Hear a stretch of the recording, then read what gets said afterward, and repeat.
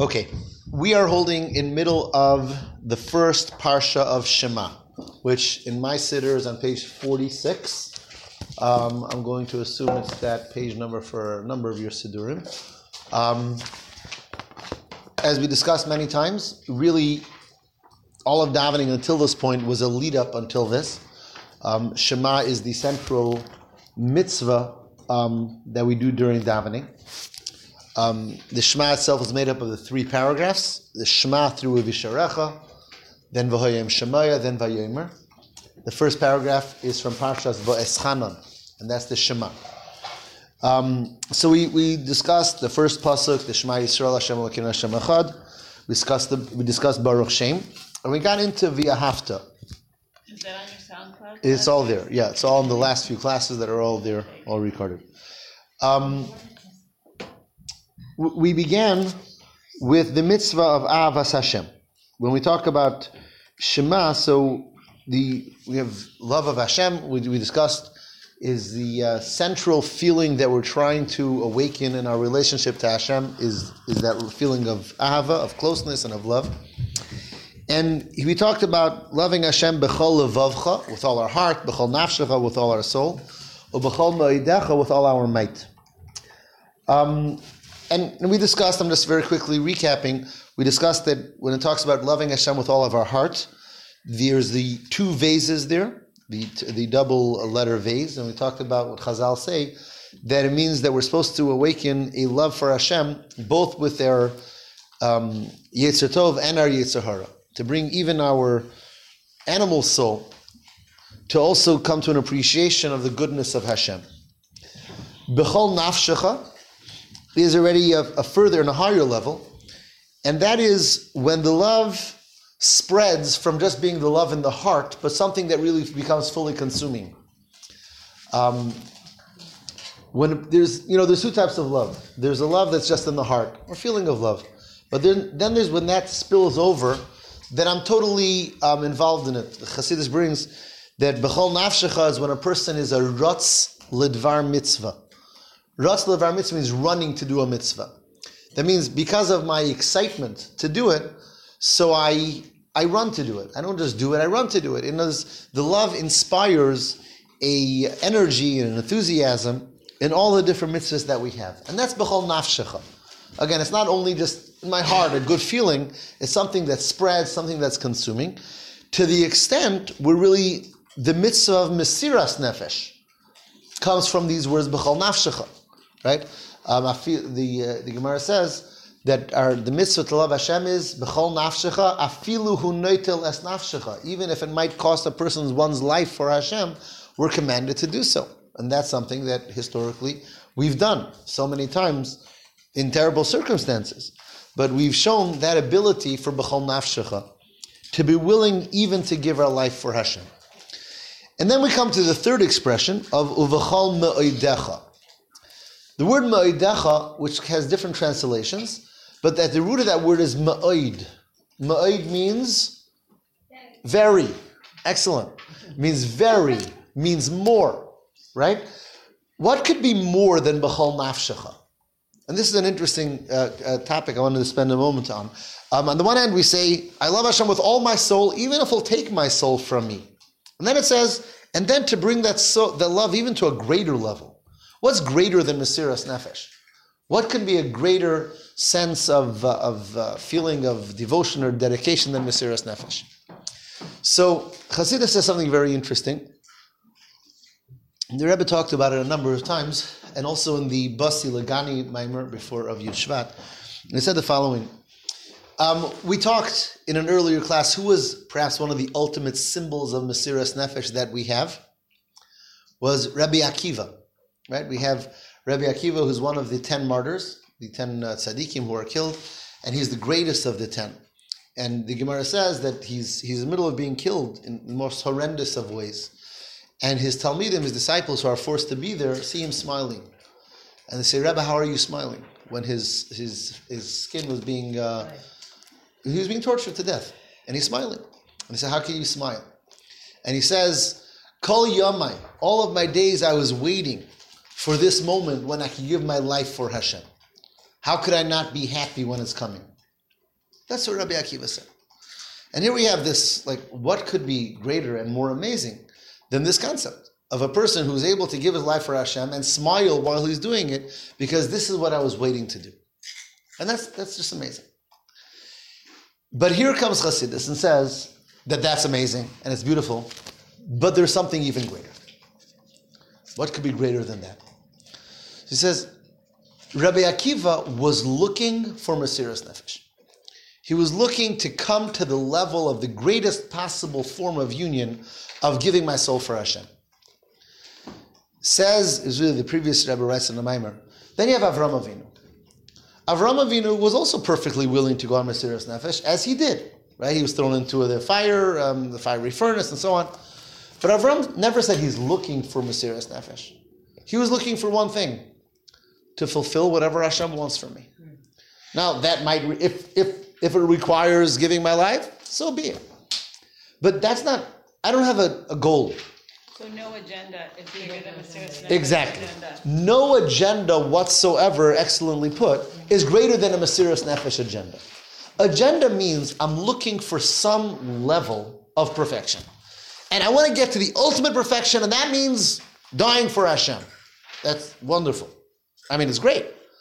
But the ultimate servant is not looking for that either. The ultimate servant is looking to serve. And that's all. And if serving requires going through fire, so be it. If it requires living every day and doing what I have to do, so be it. I'm a servant of Hashem. So B'chol Ma'idecha, says Chassidus, is really taking it even a step further, where I'm just total bittul, total nullification. Whatever Hashem wants, that's what I'm there to do. And that's B'chol Ma'idecha. Okay, but I want to move further and focus on further. So the opening of the Shema is clearly about Ahavas Hashem, loving Hashem on all the different levels that we discussed of loving and very great and intense forms of love. What's the rest of the paragraph about? After the first two lines. Again, the first two lines were loving Hashem with all our heart, with all our soul, with all our might. Okay, now what are... I have a kindergarten sitter in front of me, so the lines are numbered, and that's so from line 5 through line 10, which is the latter part of the first section of Shema.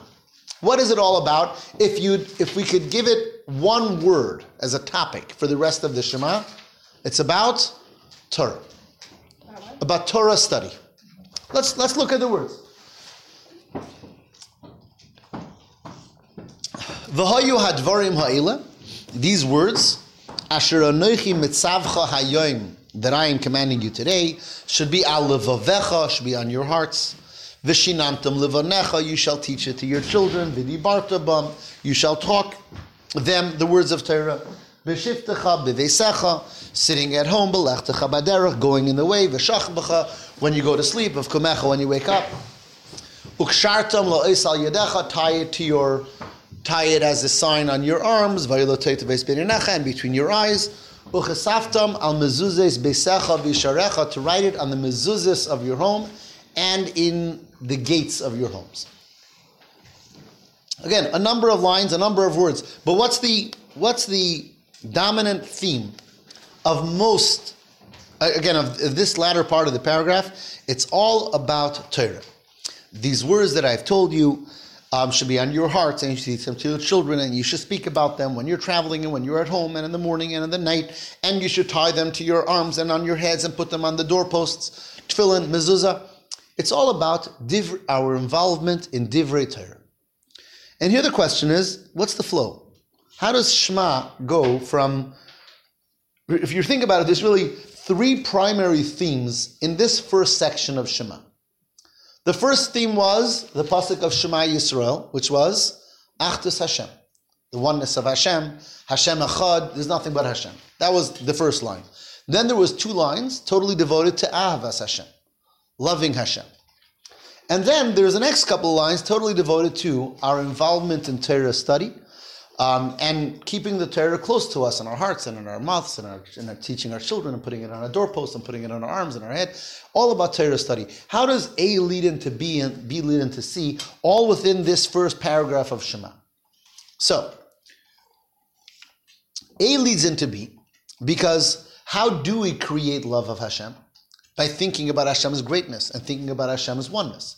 That's the Shema Yisrael Hashem Elokeinu Hashem Echad. Let's think about the oneness of Hashem and the greatness of Hashem, and that will arouse within us Ve'ahavta Hashem Elokecha, the feelings of love and closeness and desire for Hashem. That's how Shema leads into Ve'ahavta. What does that have to do with Torah study? How does that immediately turn around? And the next 5 lines all about the importance of learning Torah and teaching Torah and in every place and connecting Torah to our mind and our heart and our head and our house. How does the Ahava go into the Torah? So Chassidus explains. He says the following. Because you love what the person loves. You love what the thing loves. Okay, but that's a good answer. But then that's not specifically on Torah. That could also be Avas Yisrael. There's other things that Hashem might love. There's something more than that, which is love is a desire to connect.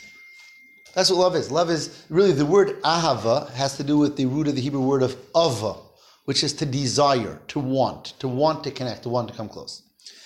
The greatest ability of connection that we have with Hashem, that Hashem gave us, is through learning His Torah.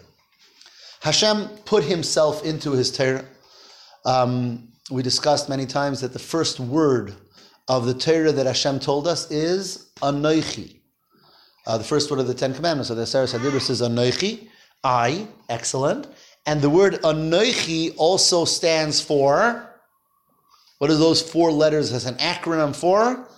Ana, Nafshi, Ksavis, Yehavis. The Gemara actually says that. It's a Gemara in Masechta Shabbos, that Anoichi is a acronym for I, my essence, have, in my writings, have placed myself. Again, in Aramaic, Ana, I, Nafshi, my soul, or my essence, Ksavis, in my writings, Yehavis, have given myself over.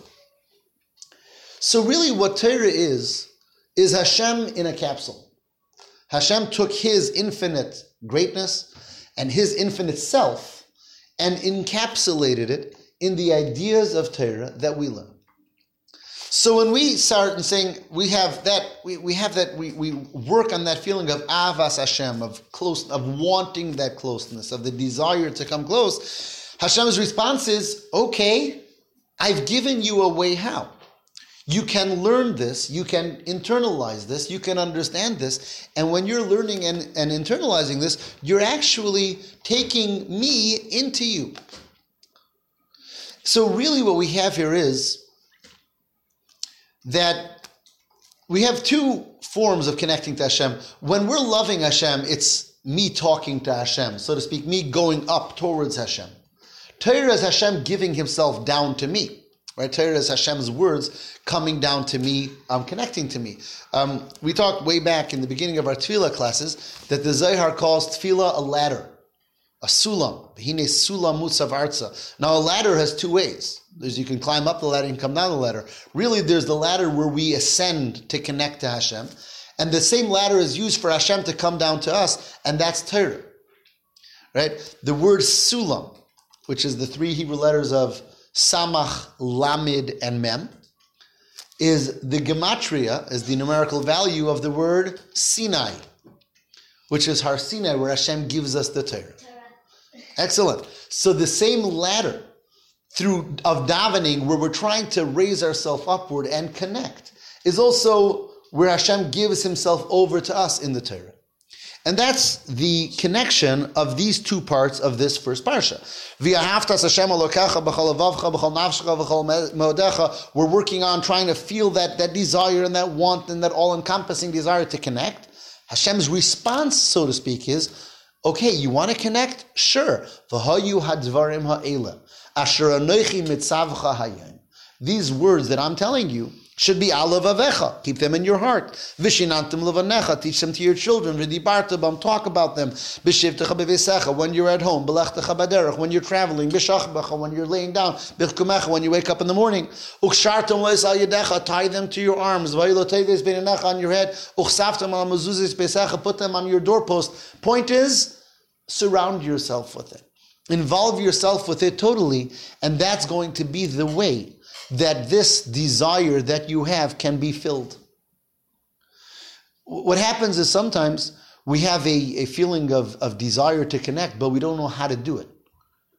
You could have a person that's very spiritually awakened and wanting, but now what? What do I do? Because, and here's a beautiful idea in Tanya.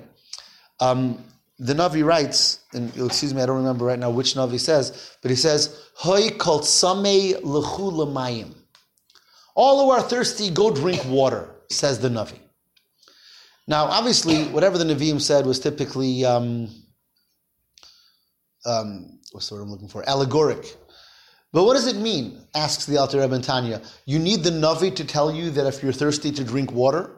Obviously, if you're thirsty, you'll drink water. And if we're talking about spiritual thirst and spiritual water, again, if you're thirsty, you're going to drink the water. Why does the Navi have to tell us if you're thirsty, drink the water? And the Alter Rebbe says that he's dealing with exactly what we're dealing with here, which is sometimes we're thirsty, we're spiritually thirsty, and we don't know how to quench our thirst. Why don't we know? Because we don't necessarily feel when we learn a halacha. Let's say I go to a Torah class and I learn a halacha or I learn a concept. I don't necessarily feel how that's spiritually quenching my desire. I want to connect to Hashem, and you're telling me Hilchos Shabbos about how to peel apples on Shabbos. Like, what's the connection? Just because I want to connect to Hashem, I want to feel all spiritual and holy and whatever, and I'm learning something very technical and maybe not necessarily spiritually, doesn't sound or feel spiritual. And that's what the Navi is saying. He's saying, if you really want to connect to Hashem, Hashem is there. Hashem is in the halacha, Hashem is in the chumash, Hashem is in the Mishnah, in the Medrash, in the Tanya. Hashem is in the Torah that He gave us. And when you're feeling that desire, the only way that you'll truly be able to quench that desire is if you'll be able to learn Torah after Tefillah. And that's really why the order really should be a person inspires themselves to desire to connect to Hashem, Tefillah, and then afterward to be able to learn some Torah where I bring that down and bring that back into myself. Why does it, or is it supposed to, like, should you can still feel thirsty for Hashem even while you're learning Torah. Why is that? Or, like, shouldn't you feel like it quenches? Right, that's a good question. Why don't we necessarily always feel the immediate satisfaction? Like when a person is thirsty and drink a cup of water, it's obvious. I was thirsty and drink the water and I'm done. And here I could be inspired and so on, and then I could learn and not feel necessarily how that quenched my thirst. That's a very good question. How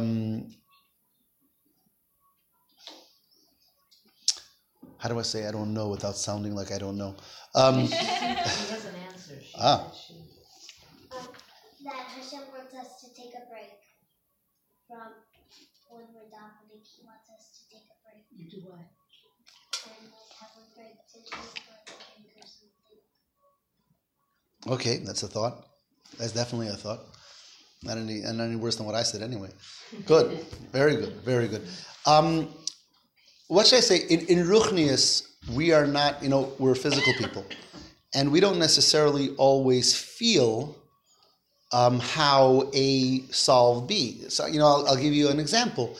When we eat things that are good for us nutritionally, do we always feel right away just because I ate something nutritional, so I feel the energy that fills me immediately?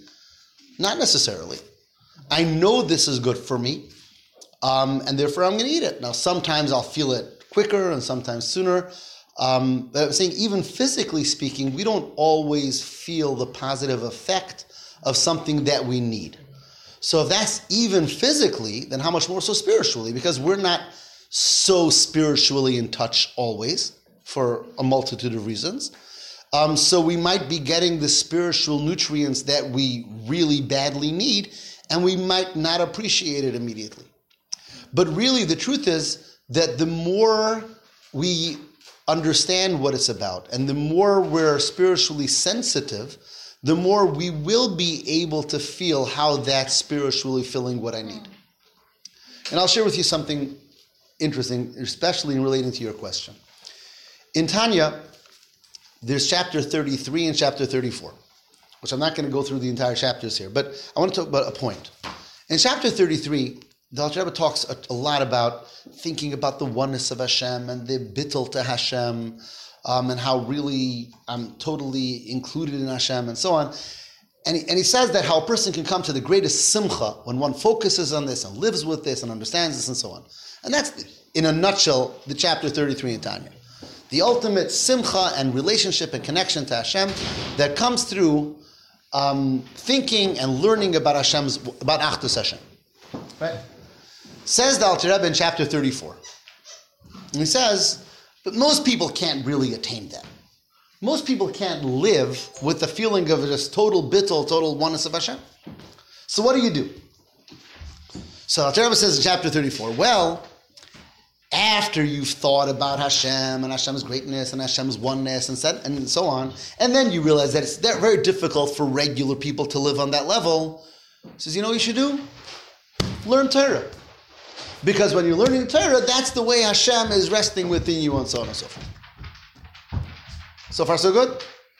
I missed the link somewhere, but keep going. Okay, no, I'm not going to keep going. Again, in chapter 33, he says a person should be thinking about the oneness of Hashem and the bittul to Hashem, and that's the ultimate closeness that a person can feel.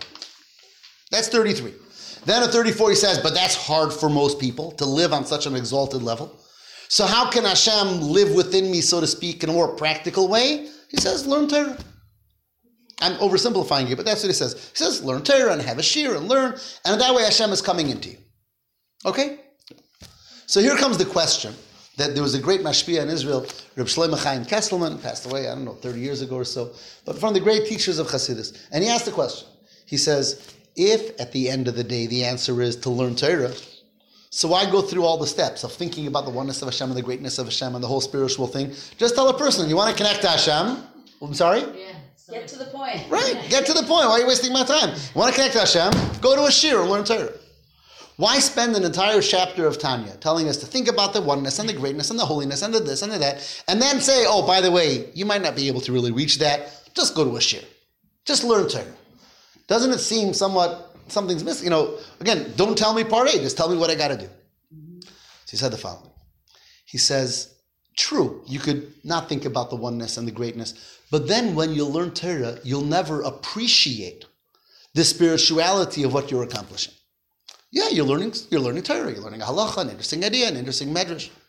But when I go through step A, and I'm thinking about Hashem, and I'm davening, and I'm trying to awaken that relationship and that connection and the desire to connect, and then I feel, but I don't have something to hold on to. Now I'm going to go and learn Hashem's Torah. Okay, I have something to hold on to, so that connection can really sink into me. In other words, they complement each other. When we work on our Avas Hashem, and when we work on wanting to connect, and then we say, you know what, and how am I going to do that? By learning Hashem's Torah, now I will hopefully appreciate the Torah for what it is, and appreciate that connection that it's affording me. So, I don't know if that fully answers your question, but it has to work hand in hand. We work on trying to be inspired and uplifted, and then we say, but I can't live way up there in a cloud. I can't live in that uplifted state. I have to bring it down. When I learn Torah, that's Hashem's way of saying, here is me wrapped in a package. Here, learn the Torah. That's my chachma. That's my given over to you, and that's how you're able to hold on to that connection. So at least you'll know the mechanics of what you just did in a sense. And therefore you'll appreciate it. In other words, you might be getting something and not appreciate. A person can go to a Torah class and it could be just totally not a spiritual experience. Mm-hmm. If I'm not looking for the spirituality, it could be an interesting concept. It could even be, just, studying. It's a nice study to study. Mm-hmm. Interesting and whatever. But it doesn't have to be spiritual. Right? In the story of Hanukkah, Chassidus is all about that the Greeks had no problem with Torah study as long as leave the spirituality out of this. History. Right? It's history, it's interesting, sometimes it's fascinating, the words, and there's so much to study. There's comparative studies, comparative religions, I can do all sorts of stuff. If I don't have this, if I'm not looking for the spirituality, although it's there, I may never appreciate it.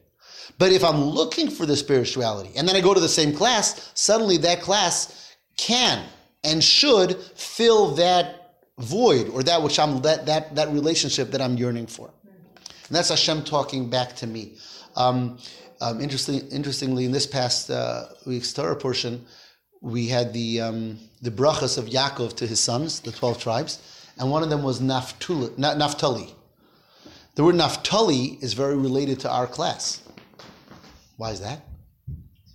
Tefillah. That's what this class is. So the word Tefillah comes from the word Naphtali, which is connection. Naftuli Elokim Niftalti, Rashi says, Nischabarti Imbaili. I connected to my husband through this son that was born to us. Rachel said. So in a mimer that I happened to be learning last week, he says that the word Naftali is also connected with the word Nofes Li. Nofes is something that's sweet like honey. The Nofes, the sweetness, comes to me, and that's referring to Torah, which Torah it says is Mesukim Kidvash V'Nofes Tzufim. It says in Tehillim, the Torah has the sweetness of honey. So the tefillah, which is my desire to connect to Hashem, turns around and becomes the sweetness that comes back to us in the Torah that we study afterward. So all of that is in this parsha, in this Shema. Again, I guess in many ways it might be the most significant paragraph in all of davening. So we talk about the oneness of Hashem, the love for Hashem, and the Torah that Hashem gives us. So we contemplate the oneness in order to arouse the love, and then we say that Hashem, then we're talking about that Hashem gave us the ability to take that, to receive that, and hold on to that, and that's the Torah that He gives us.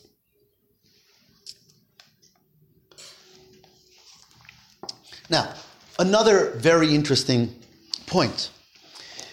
It says, really, there's a mitzvah to study Torah. From which pasuk in the Torah is the mitzvah to study Torah learned? Now, Torah study is mentioned many times in Torah. Which pasuk is quoted as the source of the mitzvah to study Torah? V'shinantam levanecha. Right here. To teach the Torah to your children. And that is fascinating. That the mitzvah is told to us in the form of teaching and to children. No other mitzvah is like that in the entire Torah. Every mitzvah, it says to do the mitzvah, whatever mitzvah it is. If it's to, I don't know, if it's to keep Shabbos, or it's to eat matzah on Pesach, or sheken esrog and lulav, or hear the shofar, or what Shemitah, or Yovel, or whatever mitzvah it is, it says do it. No mitzvah is the mitzvah told to us in the form of, you know what, have your children keep Shabbos. Have your children eat kosher. Oh, by the way, you too. No, it says do it. And we have a mitzvah called chinuch. So in addition to the mitzvah that we have, we also have a mitzvah called chinuch. When it comes to Torah, it's different. The mitzvah to study Torah is given to us in the form, not of studying, but of teaching. And that's fascinating. Even halachically, the only one of the mitzvahs that we're obligated from the Torah to do with our children is Torah study. Right? We do chinuch with our children with all mitzvahs, right? But the chinuch that we do with our children with all mitzvahs is rabbinic. It's midrabanan. The rabbis decreed that we should not wait till our children's bar bas mitzvah to try to start doing with the mitzvahs. We should do chinuch. But when it comes to teaching our children Torah, that's vishinantam levanecha. It's a pasuk. It's not rabbinic. That's the Torah law. Why is it? Why is it that Torah is different in that it's initially given over to us in a way of teaching it to children? And there's, I'm sure, more than one way to understand that. But I want to share with you a beautiful idea that the Rebbe said. And he writes the following. What's special about children, there's a lot of things special about children, but one of the things that's special about children is humility, bittul. Children know how to listen and hear, and they're not right away thinking the other way and how do we accept this and so on. They accept, they learn. That's why children can learn, can pick up, can maintain, because they're not challenging, they're listening. An extremely necessary component to learn Torah properly is with bittul, is with humility and knowing how to listen and to accept. Now, of course, questions are important, and we'll talk about that in a moment. We have to use our minds, and we have to question, and we have to understand. But we have to learn with a basic bittul, with basic humility. And only then are we able to really catch on to the spirituality in the Torah that we were talking about. When a person learns Torah without the proper humility, then Torah is another science. When I realize this is Hashem talking, and Hashem talking to me, then I learn the Torah in the first place with humility, and then I'm a keli, I'm a vessel, to not only pick up the seichel, the wisdom of Torah, but the godliness that's within Torah as well. There's an interesting Mishnah in Pirkei Avos that says, Haloimid Torah yeled. When you learn Torah with a child, what does it compare to? So it says like when you write on a clean parchment. Haloimid Torah zakin. When you learn Torah with an older person, what does it compare to? Says the Mishnah in Pirkei Avos. Like you're writing on a parchment that was already written and erased. Well, it's a parchment that already has layers on it and you're trying to put in something. It's not going to come out the same. That's what the Mishnah says. Learn Torah with a child, you're writing on a clean parchment. Learn Torah with an adult, an older person, you're writing on a parchment that's already sort of smudged. That's what it says in Pirkei Avos. Now, think about the Mishnah for a minute. What's the message of this Mishnah? Only teach Torah to children? Then what are adults supposed to do? I mean, it almost sounds like it's a good message to teach Torah to children, but it also denounces like our class over here, like all adult classes. What's the Mishnah trying to say? Adults aren't supposed to learn? Very negative idea, it would seem. If the Mishnah wants to bring out the beauty of learning Torah with children, it could have just said, you learn Torah with children, that's super special. That's it, period, end. Why make the adults feel bad? Right? So the Rebbe explains beautifully. He says, it's not talking about children and adults in age. It's talking about what's the attitude of the people who are learning Torah. If you're learning Torah with a person who has the attitude of a child, which means I want to listen, I want to hear, I want to accept. I learn it with the childish, beautiful bittul, humility. Then that's beautiful Torah. It goes straight in.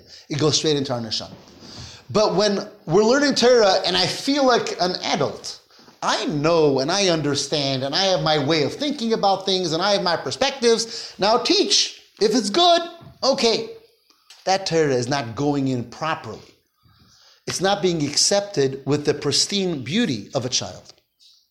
So the way the Rebbe sees that Mishnah is not excluding anyone. It's a message to everyone how to learn.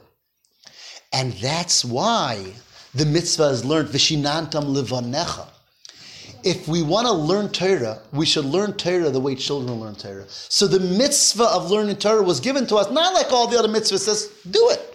No. Teach it to children. Teach it to yourself and be a child when you're learning it.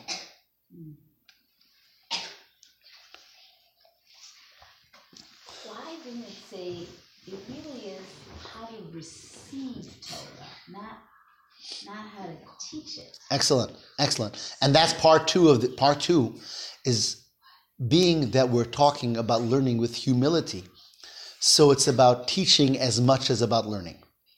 In other words, when it's about me and looking for my own greatness and knowledge and so on, then it's all about how much I can have. If it's about the bittul, the humility, then it's about bringing Torah to myself and to others equally.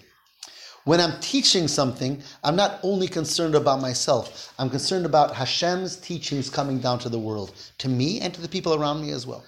So by saying to teach it to children, it really told me twice the concept of bittul. The concept of, I'm not just learning so I should become wiser, greater, holier, and so on and so forth. I'm learning Torah with that sense of nullification to Hashem's Torah, and therefore I'm going to take it into myself as well, and I'll share it, and all in a way just like the children. So when it says Vishinantam Levanasa, we're the teacher and we're the child. Correct. Although it doesn't mean to take it away from the simple pshat as well, because we'll teach it to our child as well. But at the same time, it's where we learned that I'm going to learn Torah as well. That's the point here is that this is where Hashem gave us the mitzvah of learning Torah. Obviously, there's a mitzvah to learn also, not only to teach. But He gave it to us in this form to underscore the importance of bittul when studying Torah. I had this week, one night I had a question-answer session with one of the groups, one of the grades in the girls' high school over here. So I shared with them something that to me is just one of the most profound things I heard from the Rebbe, and I had this chus of actually being by the Farbrengen where the Rebbe explained this idea. And it's like this, so in short. In the end of the first parsha of Chumash, you have Parshas Bereshis. What goes on in the end of Parshas Bereshis is the world is going, I don't know the right word, but a little haywire, or a lot haywire, and nothing's working out, and everyone's evil, and everyone's immoral, and Hashem says, you know what, I've had enough. That's it. Right? Vayinochem Hashem regretted making man. And He says, make a flood, and that's the end of it. Right? That happens in the end of Parshas Bereshis. So there's an interesting Rashi. Rashi says that I wrote a response to an Apikoros. An Apikoros is a heretic. Because the Apikoros asked, he says, does Hashem not know the future? Didn't He know that He's going to create man and they're going to mess up and He's going to regret it? What is this with Hashem? What is He, bipolar? Like, He created the world and then He regretted it and then He destroyed it and He tried again. So that's what the heretic asked. So Rashi says, I wrote him the following answer. And Rashi says basically, I don't want to get into it, but Rashi says that I asked him, would you ever have a child born in your family? He says, yes. He says, so what do you do? So we celebrated. So Rashi says, didn't you know he's going to die one day? And then you're going to cry. So why are you celebrating? So obviously, in life, we can celebrate something, and later something's going to happen, and we might cry. That doesn't take away the celebration. There's good things that happen, and then there's bad things that happen, and you laugh and you cry. So that doesn't make us bipolar if the same person can cause happiness and sadness, and the same creation can cause both. That's the crux of the answer. I don't want to focus on the answer now. In that Farbrengen, though, the Rebbe focused on the different angle of Rashi altogether. And he asked the following question. He says, this question of the heretic, is it a good question that Rashi has to deal with in Pshat of the Chumash? Yes or no? Is it a Pshat question? Is it a simple, basic question on Chumash? Now, if you'll tell me, yes, it is, so then I understand why Rashi has to address it. Why mention that a heretic asked it? If it's a good question that has to be addressed and explained, it deserves explanation in Rashi. So why is it important that a heretic happened to ask it? If, on the other hand, it's not really a pshat question, it's a heretical question, then what's it doing in Rashi? Rashi is a pshat book, right? One of the Rebbe's golden rules of Rashi is that Rashi writes himself that his work is pshuto shel mikra, it's pshat. So here the Rebbe asked, in Talmudic language, this is called a question mimanavshach. I don't know how to say that in English. Mimanavshach means either way. If you'll tell me it's a pshat question, why mention the heretic? If it's not a pshat question, it's a heretic question, that's wonderful. What's it doing in Rashi? That's what the Rebbe asked by a Farbrengen. It was on a Shabbos Bereshis. I'm not sure if it was 91 or 92. And then the Rebbe gave this just beautiful explanation. He said the following. He says, Rashi is not just Rashi. Rashi is the ultimate commentator to really every classic part of Torah that we learn. Chumash, Navi, Ksuvim, Tehillim, right? Mishnah, Talmud, Gemara, whatever you're learning, it's with Rashi. Rashi is the commentator of Torah. In fact, the name Rashi stands for, simple answer is Rabbi Shlomo Yitzchaki, Shlomo son of Yitzchak, also written Rabban Shel Yisrael, the teacher of the Jewish people. He teaches us Torah. It's Parshas Bereshis. It's the beginning. Said the Rebbe that Rashi is giving us a general lesson that we should remember for all Torah study, which is, there are good questions, pshat questions, that deserve to be dealt with by Rashi because it's a good question. Don't ask it like a heretic. Ask it like a believer. In other words, it's the same. It's a good question. It's a proper question. But there's two ways to ask the same question. You can ask the same question, which is the question that Rashi is dealing with. I don't understand. Hashem knows the future. So then how did he create a man and man sinned and man had to be destroyed? That's one way. The other way is, what's with Hashem? Doesn't he know anything? Right. Same question. With a grudge and with... It's the same question. It's a different attitude. So Rashi, who is the ultimate teacher of Torah for Klal Yisrael for all time, in the first parsha, wanted to impart with us a lesson, which is questions, great. Questions are so important because that's how we learn. If you don't ask, you don't learn. And there's a reason Hashem gave us the Torah, which is Seichel, so that we should learn. We're called the people of the book because we're meant to learn, and we only learn through questioning. But how to question? There's the heretic and there's the maimin, the believer. And therefore, that's vishinantam levanecha. That when we learn Torah, we have to learn with that feeling of bittul. That this is Hashem's wisdom. Of course I'm going to ask, and of course I'm going to explore, of course I'm going to grow, but with the basic hakdama, prefacing it with the necessary bittul for Hashem. So do you tell that to a kid? Well, you said it to the girls' school whenever I do a question and answer session, I almost always, I'll start with this idea. To understand how important questions are, and yet how we have to learn how to learn Hashem's Torah. So, but sometimes there's like a kid can be really frustrated, and then they can feel guilty for feeling frustrated by their questions. There's nothing wrong with frustrated. When I don't understand something, I'm frustrated. It doesn't say I can't be frustrated, but when I put myself as Hashem's equal, and that if I don't understand him, then I don't know about him, then I'm never going to be able to really learn Hashem's Torah. In other words, we have to, when we come to learn... You believe that there will be an answer, that there is an answer. That there is an answer, and I'm looking for the answer. That's the correct... Like curiosity, like to be curious. To learn. Hashem wants us to learn and understand and keep on learning and searching and growing. Right. But when I come from the angle of, he's wrong, I proved him wrong, unless you prove me right.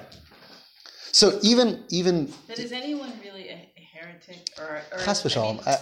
You know what? Like I want to make sure that we're not telling kids like... That's true. But, so many times I'm learning. We're giving class in yeshiva and someone says, that doesn't make any sense. Right? So, slow down.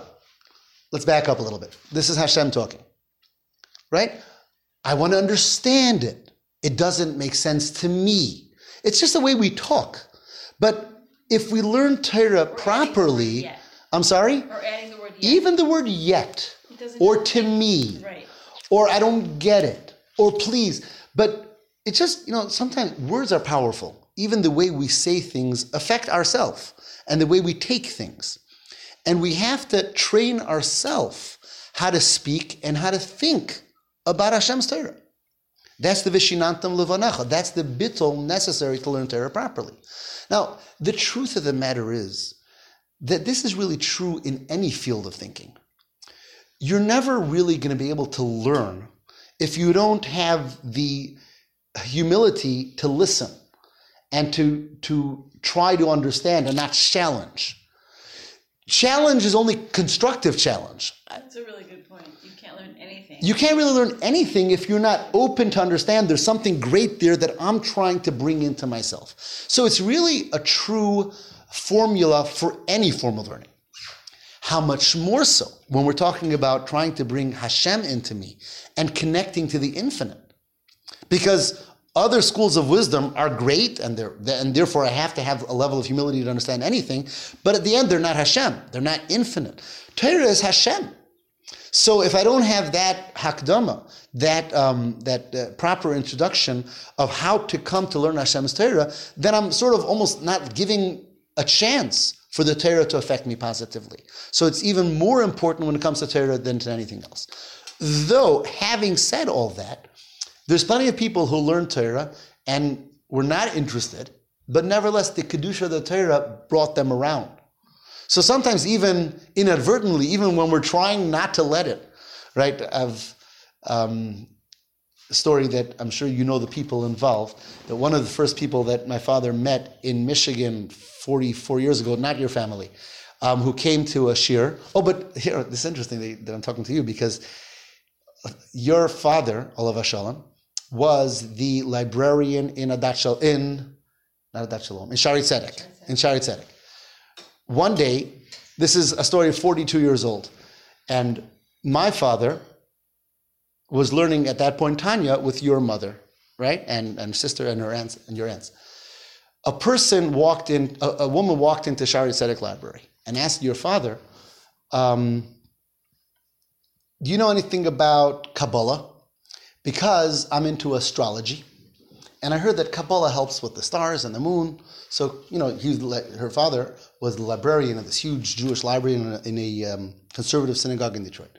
So they asked him if he knows anything about Kabbalah. So he said, I don't know much about Kabbalah, but my wife learns with a rabbi, he knows. So they came to my father. So they come to my father and they say, we want you to teach us Kabbalah, but with one condition. No mitzvahs, no Torah. That's not what we're looking for. We just need Kabbalah for the stars, for astrology and astronomy. Sure, no problem. Tanya, chapter 1. Sign this disclosure right here, Okay, 40-something years later, these two women, together with their sister, together with their parents of blessed memory, had all become from children, Einiklach, Ur Einiklach, I don't know, 100 people today, all from Yidden, because they learned Torah with the express, clear condition. This is not going to affect us because we're not looking for mitzvahs and all that. But it didn't work out that way. So I'm saying Torah is more powerful than we give it credit for being sometimes. And even if we're not looking for it, it has that ability to penetrate. At the same time, in order to learn properly, it's when we learn with that understanding of humility that we want to connect to Hashem. And that's why it starts with Vishinantam Levanecha. I'll just say one final idea. The next words are Vidibarta Bam. To finish, I just have to go get the kids. No. The next words are Vidibarta Bam, to speak the words of Torah. Why is speaking so important when we study Torah? What's wrong with just thinking? After all, Torah is thought, is knowledge. Is it important to verbalize the words? If I'm sitting with the Chumash and I'm skimming with my eyes, is that okay? So, it's okay, but it's not the fullest form of learning Torah. Torah is divrei Torah, words of Torah. Why are the words so important when we study Torah? Why is it important to verbalize, to actually say the words? And again, different answers given. One answer in Tanya is to bring it down into my body. It shouldn't just be in the mind. The holiness, the kedusha of the Torah should come down and affect my actual lips and my mouth and my physical vital energies when I study Torah verbally. That's one idea. But there's another idea, which is speaking the words of Torah is similar to the concept of teaching it to children. What's the connection of speaking and children?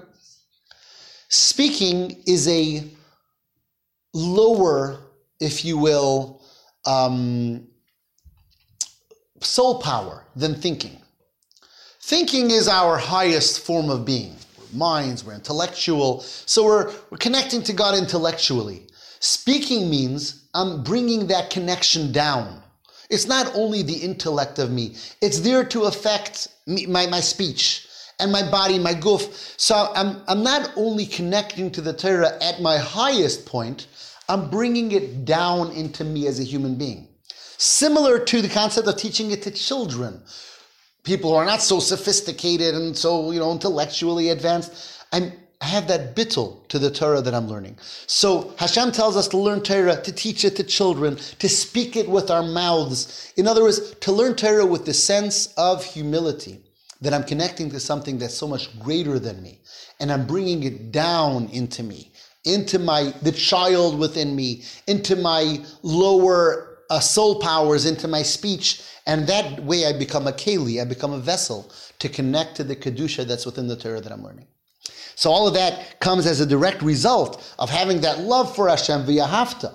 and that desire to connect, which in turn brings it down through the learning Torah, and learning Torah in a way of with the proper humility that makes us the vessel to connect to the Torah that we learn. And we will continue with the second paragraph of Kriya Shema next week, Monday, in Rosh Hashanah. Thank you so much. You're welcome.